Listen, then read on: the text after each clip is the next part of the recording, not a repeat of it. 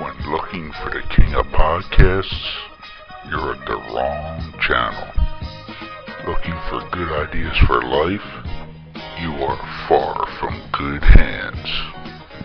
If you think the listener is always right, you are far from the right place. Hosted by a Northeasterner by birth, a rebel by choice.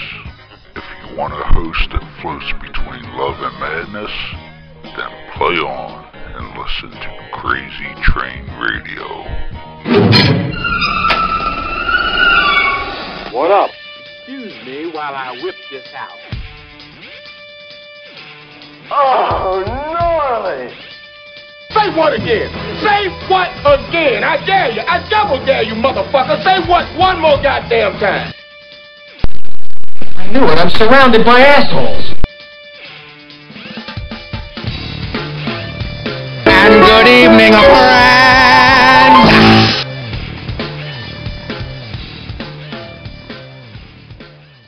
Not all football helmets are created equal. Zenith, the industry leader in protective technology, is the only helmet in the game with adaptive head protection featuring a shock suspension system that can move independently from the helmet shell. Headquartered and developed in Detroit, Zenith is committed to player safety and revolutionary innovation. Zenith is proud to protect athletes at every level from Pee-wee to the pros. Learn more about the Zenith difference at zenith.com. That's Xenith.com.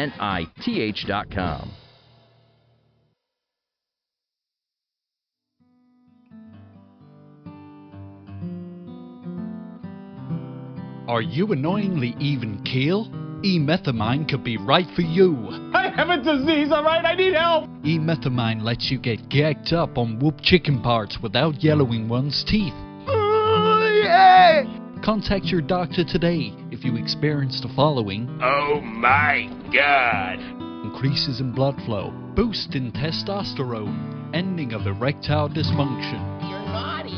This medicine is made for extreme cases of being even keel or having extreme depression. Oh, come on. Side effects include fits of rage, acne, bleeding in folks around you, whooping cough, hallucinations, comas, trouble swallowing, decrease in semen, increase in amounts of selling yourself, amnesia, night terrors, higher mortgage rates, and increased sensations in not having suicidal urges. Oh my.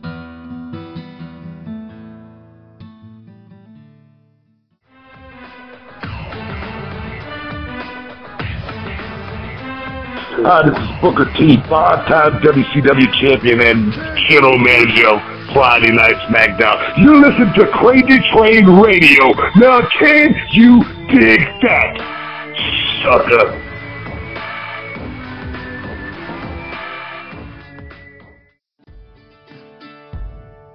Folks, the gentleman on the phone right now is the better half of a tag team duo of writers out of the Montreal area, Pat LaFrog.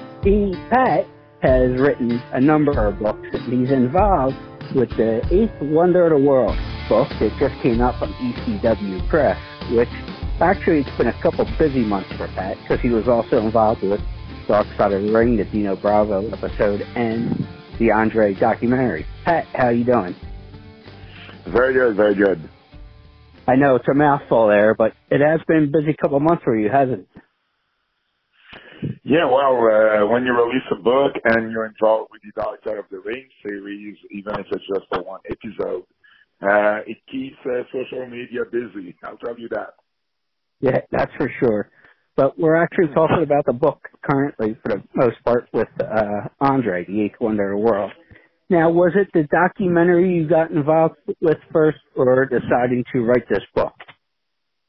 Oh, it was the documentary. The documentary led to the book in the sense that it's always a project Bertrand Hébert, who co-wrote the book with me, and I wanted to do, but for some reason we worked on other projects, and it was always on the back burner, you know, and when I was involved as a field producer on the documentary, we immediately contacted our editors at ECW Press, Michael Holmes, and, told them about the project of, writing most comprehensive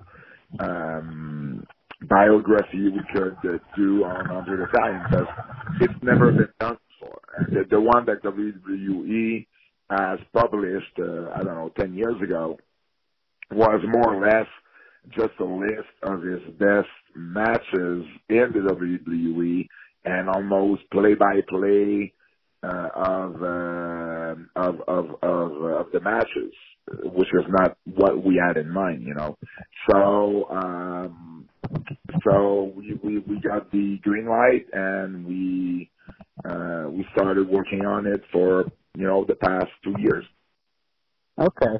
Now, obviously, and I'm sure most people realize, when you're doing an hour documentary versus a book, with a book, you can go further down the rabbit hole, so to speak, in terms of going into more detail of different stories, where, you know, obviously with an hour documentary, you only have so much time to fit so many stories in. Did you have a lot of the information prior to putting the book together, or was it more rabbit hole diving? Well, I mean, we got information. I got information from documentary, but I think what the documentary brought more than anything else is the contacts, because the filming crew had brought me to France to meet with Andre's brothers. So, because I was on the documentary, I'm the one who is asking the questions off camera to both of Andre's brothers and also to the hotel doorman that we see at the very end of the documentary. So, because I was the only one speaking French, right? So, what we did when we got the green light for the book is that I went back to France and meet with the brothers again to go even deeper into questions, because there's so much you can actually do in an 86-minute documentary, but we knew we could go and dig more in the book. So there was tons of questions that I wanted to ask that we didn't when we were there the first time with the documentary crew. And also another person that I met because of the documentary is Jackie McCauley, who for the longest time with her late husband, Frenchy Bernard, were the ones keeping, the ones staying at the ranch with Andre. So when Andre was wrestling, you know, and it went world, while we had Jackie and Frenchy staying there and keeping, you know, and taking care of the day-to-day business at the farm. So I also met her through the documentary, and, you know, we spent hours on the phone talking about Andre's, you know, from she knew him from 1980 until his passing. So we spent hours of talking about Andre. So that's what the documentary brought, mostly. So it was a good thing that I actually was working on it, because I don't know if I would have ever met with any of the brothers. Yeah, so with the digging of information and separating fact and fiction between both projects, and I know you've been a lifelong wrestling fan, for anybody who's not familiar with Pat's work, was there something that you found really interesting that you may not have known, or you had maybe misconstrued until you found the truth at doing the research? Well, there's always stuff, you know. You hear stories, and even I didn't know everything that was true or not true before researching them, because there's stuff that it makes sense, you know. There's stuff that you read about them and you say, yeah, you know, that could have happened, and then you researched it, and lo and behold, that didn't happen quite the same way.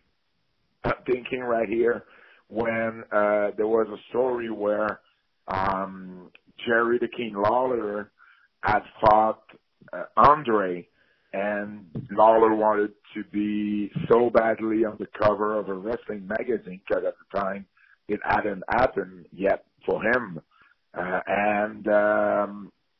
He wrestled Andre, sending the results to PWI, to Bill Apter, and as the story goes, well, Lawler did his first cover with the tagline, "The night the midget beat a giant," because the way the story was written inside the magazine, Lawler had defeated Andre. And you read about this in Jerry Jarrett's book and Bill Apter's book and Jerry Lawler's book, and none of them have the right story. So it's kind of surprising because you're reading this and say, yeah, okay, makes sense. Magazine and late 70s, late, early 80s, that kind of stuff could have happened. But, when you start researching and talking to the people from the magazine and getting a copy of the magazine to see what's going on, well, Lawler never made the cover of that magazine. The story is half true, and there were so many half true stories in Andre's career, and what you end up finding is most of those stories were told by Andre himself. It was another era. It was the kayfabe era. You're protecting your character, protecting the business. So if, the late Ray Stevens once said, if a story is good enough to tell, it's good enough to be exaggerated. Well, Andre exaggerated many of those stories, and some people didn't know any better, and it's like I don't know if you remember this, but in the early 80s, there was a piece done on Andre for the Sports Illustrated, and it's mentioned in the documentary as well, written by Terry Todd, who passed away a couple of years ago. And that story was, for the longest time, the Bible on Andre. Everything that you wanted to know, it was, I think, an 11-page story on Andre. Everything you wanted to know on Andre was supposedly there and supposedly true. And when you read it today with all the knowledge and all the research that I have on Andre, and we do talk about it in the book as well, I mean, most of those things are not true. And for the longest time, it was even translated in other languages. So many people around the world are thinking, well, this is the truth on Andre, and unless someone tells them that, it's not true, well, they're going to keep believing that. So that was one of the goals for us. It was to debunk every myth possible, every urban legend, every fairy tale story on Andre, and making sure that the truth would be told once and for all. Well, I'd be curious to know, and maybe it's covered more in the book because I know it goes more in depth, and I have read most of it. But Andre was known as such a brilliant guy from most accounts that I've heard when people talk about him. Spoke multiple languages and had a fair knowledge of, different cultures as far as food and wine and all that stuff.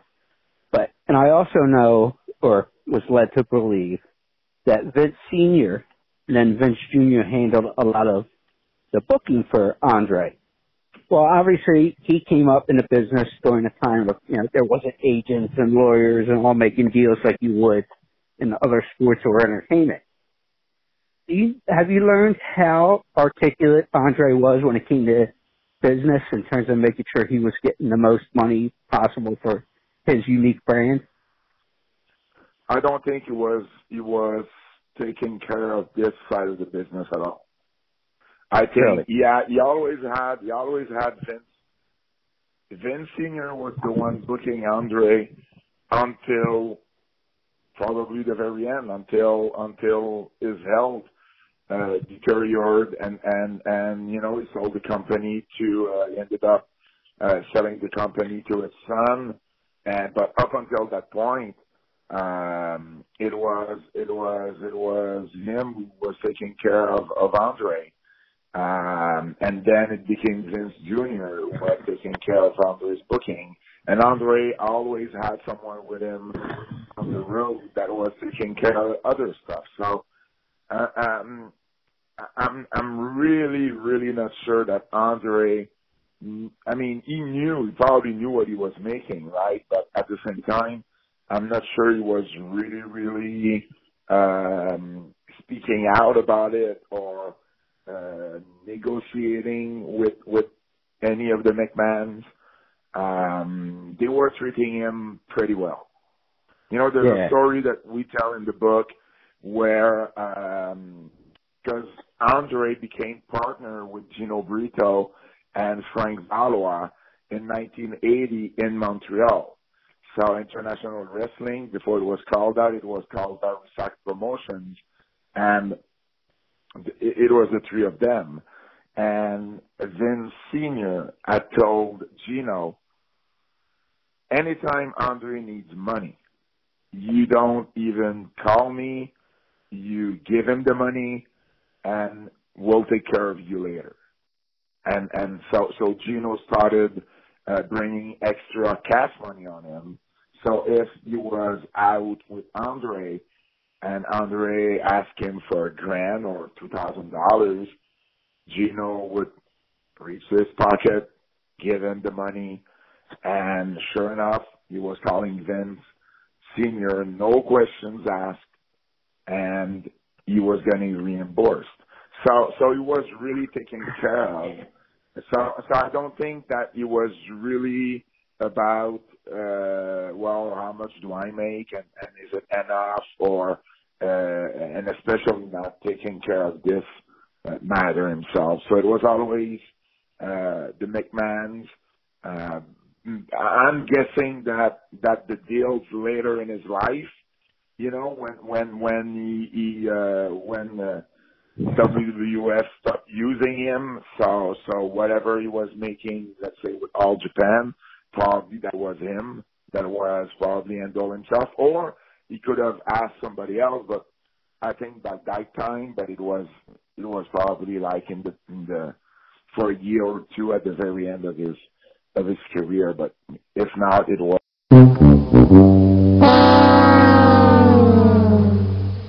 Yeah, where we last caught you there, you were discussing maybe that last year or two with like his goings to Japan and things like that.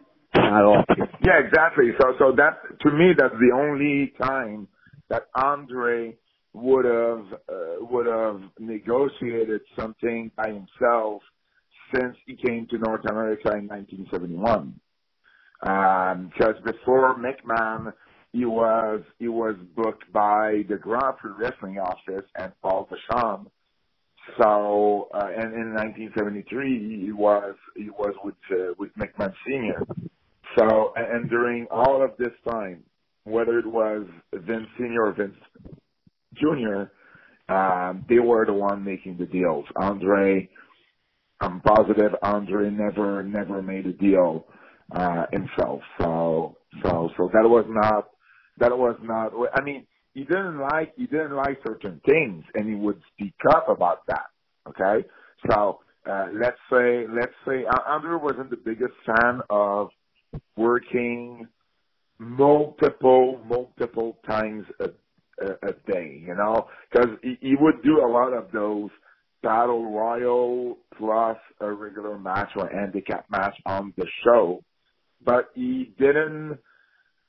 I mean, that happened often, but and I'm not sure he did like them that much, but you know that's the way it was. But sometimes, but there were certain times that he would speak up and say, "Hey, you know, whatever." But some other times he would also work a turn match. So there would be a match, a show in the afternoon in one town, and then a show at night in another town, let's say on a weekend or something. So now he could work 3 matches during the day, and he didn't like that. That was a lot. So he would speak up for that, but other than that, he wasn't taking care of the money side at all. Oh, okay.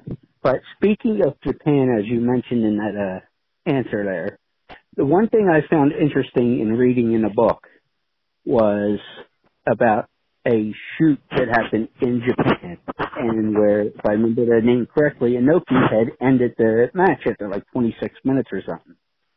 You know, I always would think that if Andre wasn't happy with something going on business-wise in the ring, he would have tried to end that sooner, you know what I mean, instead of trying to continue to work the match and work pro wrestling style.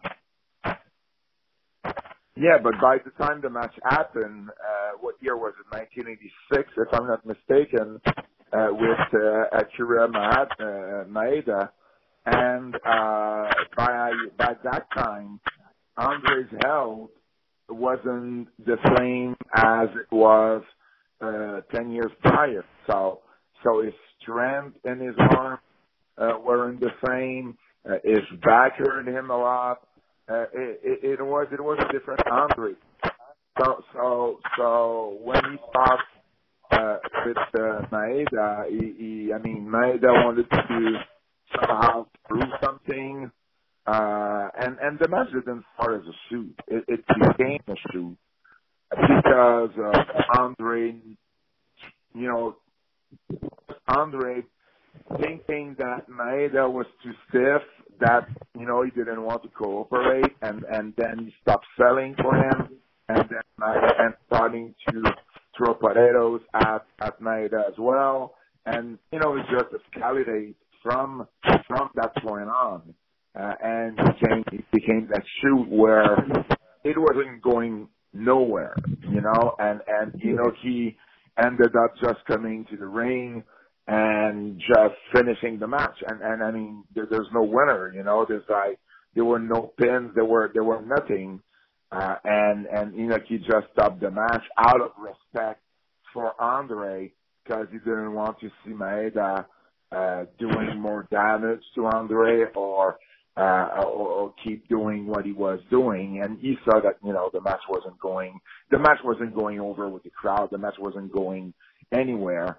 And that's it. But it became that big match that everybody wanted to see still to this day, because it's something that you can't even fathom, to see Andre in his shoot. But it was an Andre in his prime. Andre in 72 probably would have been a whole different deal than he was more than a decade after. So that's the deal with that match, and yeah, it's available there. If people want to see it, it's on YouTube, I think. But don't expect match of the year caliber there. Oh yeah, but still, maybe it's just a fan of me, or if you want to call me a mark, or whatever the case may be. That, at least Andre would have had enough. Yeah, he was going to have to do the match and everything else like that, but you would think, and I don't know too much as far as the Japanese culture in terms of wrestling, but you would think that Andre, by that point, yeah, he wasn't in his best health physically, but you think he'd have, a certain amount of respect, you know what I'm saying? But yes, he had respect, but I'm not sure I'm following you here. What you're trying to say? Where I wouldn't want to try to mess with the match or doing any kind of business with Andre or anybody of that stature, that, that level of stature in terms of respect. That's like, I'm not even going to turn it into a shoot. Let me just go out and do what we need to do and go on down the road. Well, yeah, but Maeda was actually known to be a real fighter. He would start his own, a few years later, he would start his own shoot style wrestling promotion. and became that big name in Japan. So he was legit, and he didn't like the fact that Andre wasn't selling for him, so he hit harder. He wanted to prove that he wasn't gonna fall down for anybody, including Andre the Giant. Makes sense when you describe it that way. But also that's the reason why Inoki ended up coming up to the ring and ended up stopping the match. And I remember also that Maeda had looked to one of his corner men who was a more experienced wrestler and asked him if he could, because I think Andre at one point in the match just lay down and, told Maeda to pin him, come on, just pin me, try to pin me. And Maeda looked at his corner, and his corner told him not to do it. So there was respect for Andre in New Japan, but Maeda was just, a young guy, a real fighter trying to build a reputation for himself. So, he didn't do it for the business, he did it for himself. But at the same time, that was Andre as well. They were, at one point in the match, they were both not cooperating with each other. So that's also why the match wasn't going anywhere. People were not used to see MMA kind of matches back in the mid '80s. So at one point, it needed to stop just for the sake of the crowd's reaction, and that's why Inoki came to the ring and just decided to stop the insanity. Makes total sense how you explained it like that. But do you have a favorite Andre moment or match? Well, it's hard for me not to say WrestleMania 3 because I grew up with. I started watching wrestling. I was 6. That match happened. I was 10.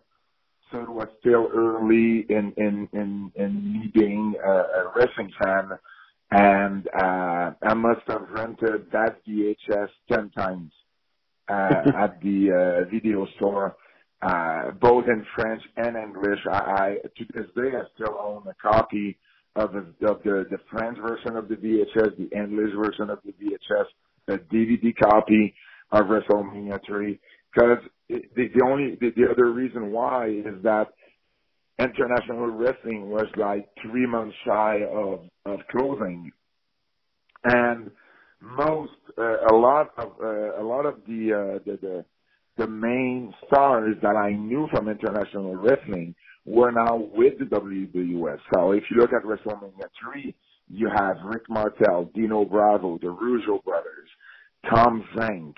You had a midget wrestler, Little Beaver. Edouard Carpentier and his partner and Frenchie Martin were doing commentaries on the French version of it. And obviously you had Andre the Giant in the main event. Plus, people may not know that, but Hogan and Andre was the first main event that sold out the Paul Sauveur Arena, the smaller arena that International Wrestling was using back in 1980. So that was the first main event that sold out the Paul Sauveur Arena at the beginnings of the company. So Hogan had an history in Montreal as well. So when you look at everybody that was there, King Tonga was there as well, Haku, as it was named in the WWF. So there were so many people that I recognized and I knew from a few years earlier with International Wrestling. It was kind of a closing for International Wrestling to see WrestleMania 3 because all of its biggest stars had switched the WWF to greener country, right? And so Andre Hogan, it was just larger than life. It was such a well-told story that as a kid, even though the match when you look at it now is not a match I would say it's a good match, but when I was 10 years old and you don't know any better, it was still a match that I'll remember for the rest of my life. So it's hard for me not to say that one. Even now, and like you said, hindsight's 20/20 as far as quality of match, but there's still a certain mystique about that match of Hogan Giant at that point in the game. Oh, definitely, and not only in mystique, but it's also a feud that kept going, and it's really talked like this, and we do talk about this in the book, but the Hogan Andre rivalry was really the foundation of WWF pay-per-views. When you look at how things shaped up, you have WrestleMania 3, which was a huge success, of course, both at the stadium and on pay-per-view. And then Andre had his back surgery, and he comes back, and the first Survivor Series hits on Thanksgiving in 1987 with Team Hogan against Team Andre. Then Royal Rumble, the first Royal Rumble was in 1988, and what was the biggest thing that people were talking about? Wrestling, the contract signing. The contract signing between Hogan and Andre for February 5th, Friday night, not Friday night, main event, which was replacing Saturday night main event because it was on a Friday, but it was also the first time in years, since the 50s, that WWF, that wrestling was going mainstream on network television. You know, it was at 8 p.m. instead of the regular Saturday Night Lights slot on Saturday night, you know, like at 11:30 p.m. So it was a big deal, you know, and the match is to this day the biggest ratings for a wrestling match in North America. And then you had WrestleMania 4, which was built around Andre and Hogan's rematch, because he didn't know the main event since it was a tournament final, and the tournament was you know, on that same night. So the only match you knew for sure, and the only match that really piqued interest was Hogan and Andre. And finally, SummerSlam came in, the very first SummerSlam in 1988, and it was the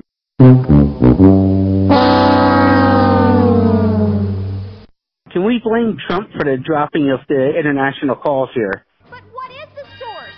Oh, that's easy. No. I have no idea what's going on, but we're blaming Trump then. That's what's important. Did you get all of my answer? We were getting to SummerSlam 88 when the call dropped again. Okay, so I was saying in that SummerSlam 88, it was the Mega Powers, Hogan and Savage, against the Mega Bucks, Andre and DiBiase with Virgil in their corner. So that year and a half feud they had really laid down the foundation of three of what we call the Big Four pay-per-views to this day, plus the biggest ratings, plus two WrestleMania with these very good numbers. So it's very hard not to say that the Hogan Andre feud is one, if not the biggest or the most important feud that WWE ever produced. And I will say this, because you mentioned this at the beginning of your answer there about WrestleMania 3. Kids, if you are not at least 30, you would not know what Pat meant with tapes, such as VHS and stuff like that. It's things that actually used to be on tape, actual physical tape, compared to what we see now with digital. So you might want to Google that. Just Google VHS, and yes. You'll get a good idea of what we're talking about. Yeah. I'm old enough. I still have VHS tapes. I even have a few beta tapes. Oh, see, I never had beta tapes. Okay, I got two up still. With VHS. Now you got to gonna mix up all the kids. So they would say, well, there were two kind of VHS, there were two kind of tapes, and it's like one didn't really work out in the long run, and the other one is the VHS. But I still have every WrestleMania from 1 to 17 on VHS, plus actually Survivor Series 1997, the Montreal Screwjob. I had that on VHS as well. That's a whole other thing we could get into, but Pat, where can folks find what you got coming up and what you're doing now? Well, I'm still doing here in Montreal. I'm doing French commentary on Raw, WWE Raw. We have an hour of Raw every week, so I do that here. I have a French podcast as well.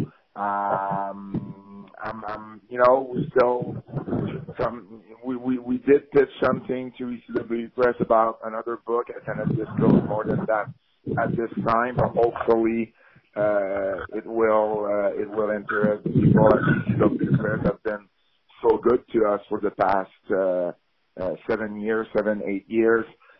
If you want to read more of my stuff, you can go to Amazon and search for Mad Dogs, Midgets, and Screwjobs. That's the book on the history of Montreal wrestling.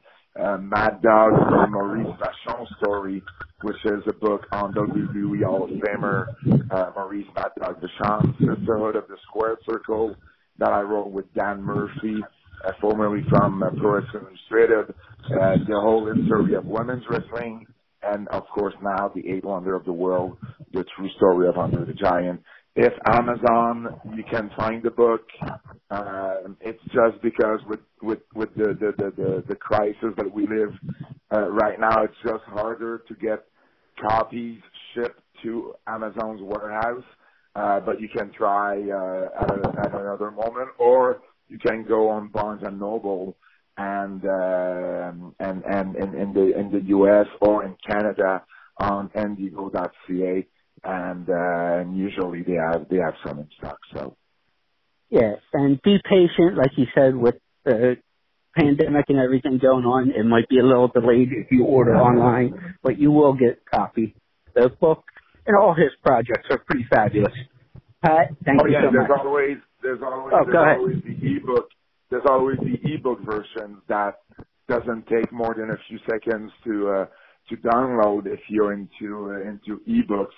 And if you go to ECW Press website, you can actually buy the physical book, and while you're waiting for it in the mail, you can get the ebook for free.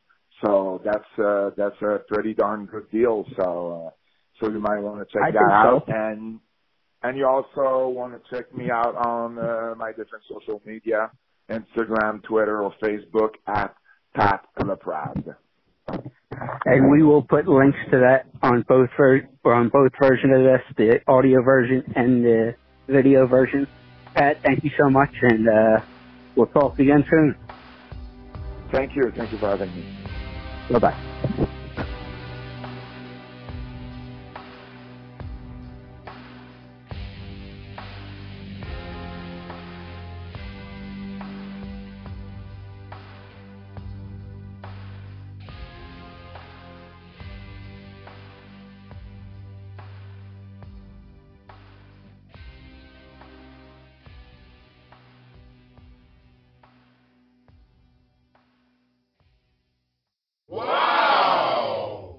Thinking your day is bad and really looking to make it worse?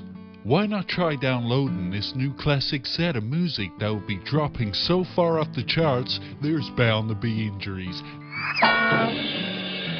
Now that's what I call depressing. It's gonna make those who are even close to having the slightest glimmer of hope wanna jump off the highest of planks. For those that are getting Now That's What I Call Depressing, you'll be getting that song that reminds you of that relationship with those cougars, Wrinkled Ladies.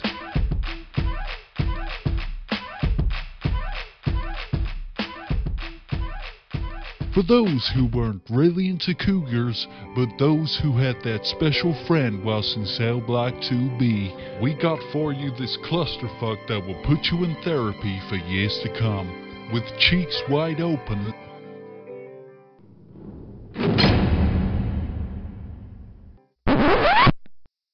Who the fuck writes this shit? Oh hell, we're still recording this commercial. Always with you, it cannot be done. Those that'd rather have it out than in. This loaded hit will be dropping soon, farthing in the USA. For those who place their order by calling or ordering online, the next 100 folks will receive their choice of either a noose of good quality that won't snap, an installation of a new outlet next to your bathtub so you can now blow dry your hair in a full tub.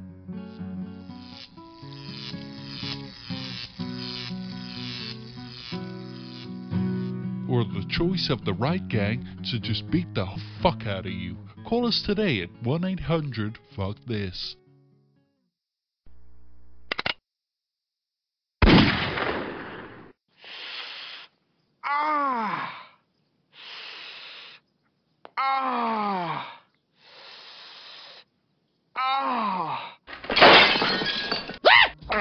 With over 30 years of experience and a superb reputation for being a detail-oriented company, Lacey Cleaning has some of the highest work standards in the cleaning business. That's the fact, Jack! Whether it's carpet cleaning, tile, grout cleaning, new construction cleanup, rental turnovers, vent and duct cleaning, odor elimination, office and or business cleaning, power washing, residential cleaning, you name it, they do it.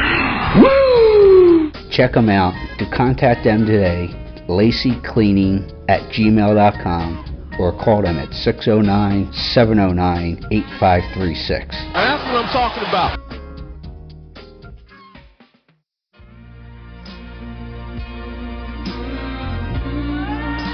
Hey, this is Bruce Pritchard, and you're listening to Crazy Train Radio, and don't ever forget, I love